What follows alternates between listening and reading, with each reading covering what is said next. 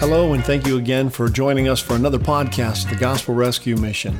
Today I want to talk to you about taking part in world-changing philanthropy. Mark Driscoll once said that a common problem he had seen within the church is that we wrongly and often critically get hung up on the details to the point of inactivity.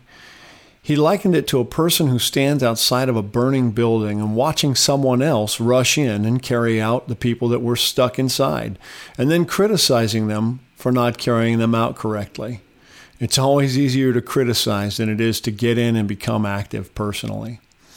This should not be, though, for us, because love is an action word. It's a verb. I'm convinced that one reason you don't see agnostic rescue missions or atheist rescue missions across the country is not because these kinds of people are inherently bad. In fact, quite often the contrary is true. I've often known plenty of non-Christians that have far better moral practice than I have. The reason you primarily see gospel rescue missions across the country is because Christians understand loving our neighbor to be an act of worship of Jesus Christ. My question to you, my Christian friend, is how are you practicing philanthropy in your own life? Matthew 22, verses 36 through 40, Jesus is responding to a question from a lawyer. Teacher, which is the greatest commandment in the law? And he says to them, you shall love the Lord your God with all your heart, with all your soul, and with all your mind. This is the great and first commandment. And the second is like it. You shall love your neighbor as yourself. On these two commands depends all the law and the prophets. This is not far from the definition of philanthropy if you think about it. Philanthropy is a combination of two words, one philo, which means loving, or to love, and anthropos, which means mankind. So you're just loving mankind when you're a philanthropist. When you look at the world and you see what needs to change, what do?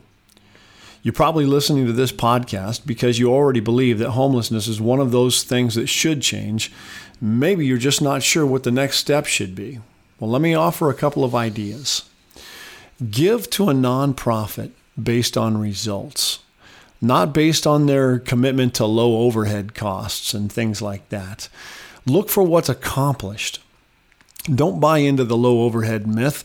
No great business or product has ever been built on the notion that great talent and gifting is best found by finding a person that'll do the task for the least amount of money.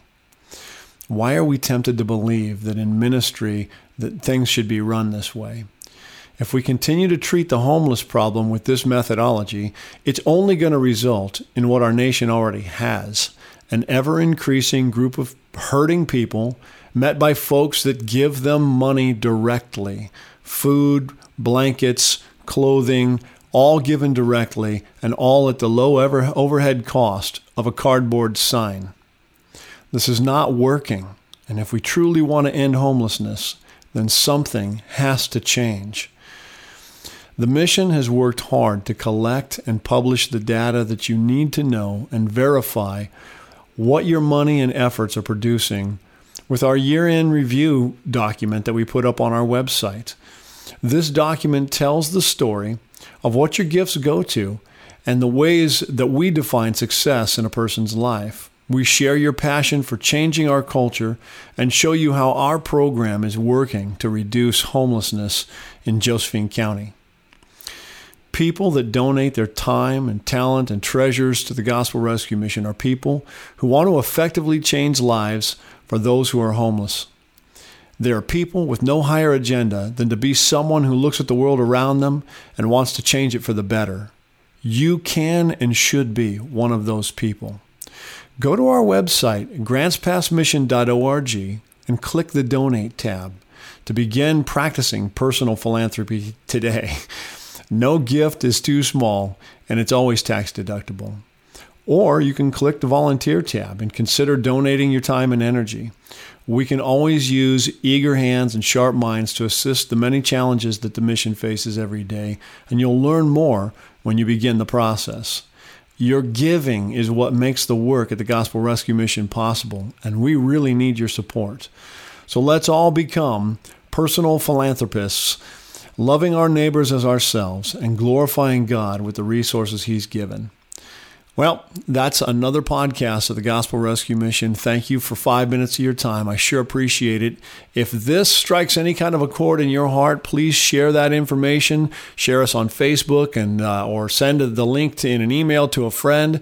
You can find us on Facebook. You can find us again at grantspassmission.org. Check us out and let other people know that what we're doing is meaningful here in Grants Pass, and then get them on board to help us out. We'll all become personal philanthropists together. Thanks again.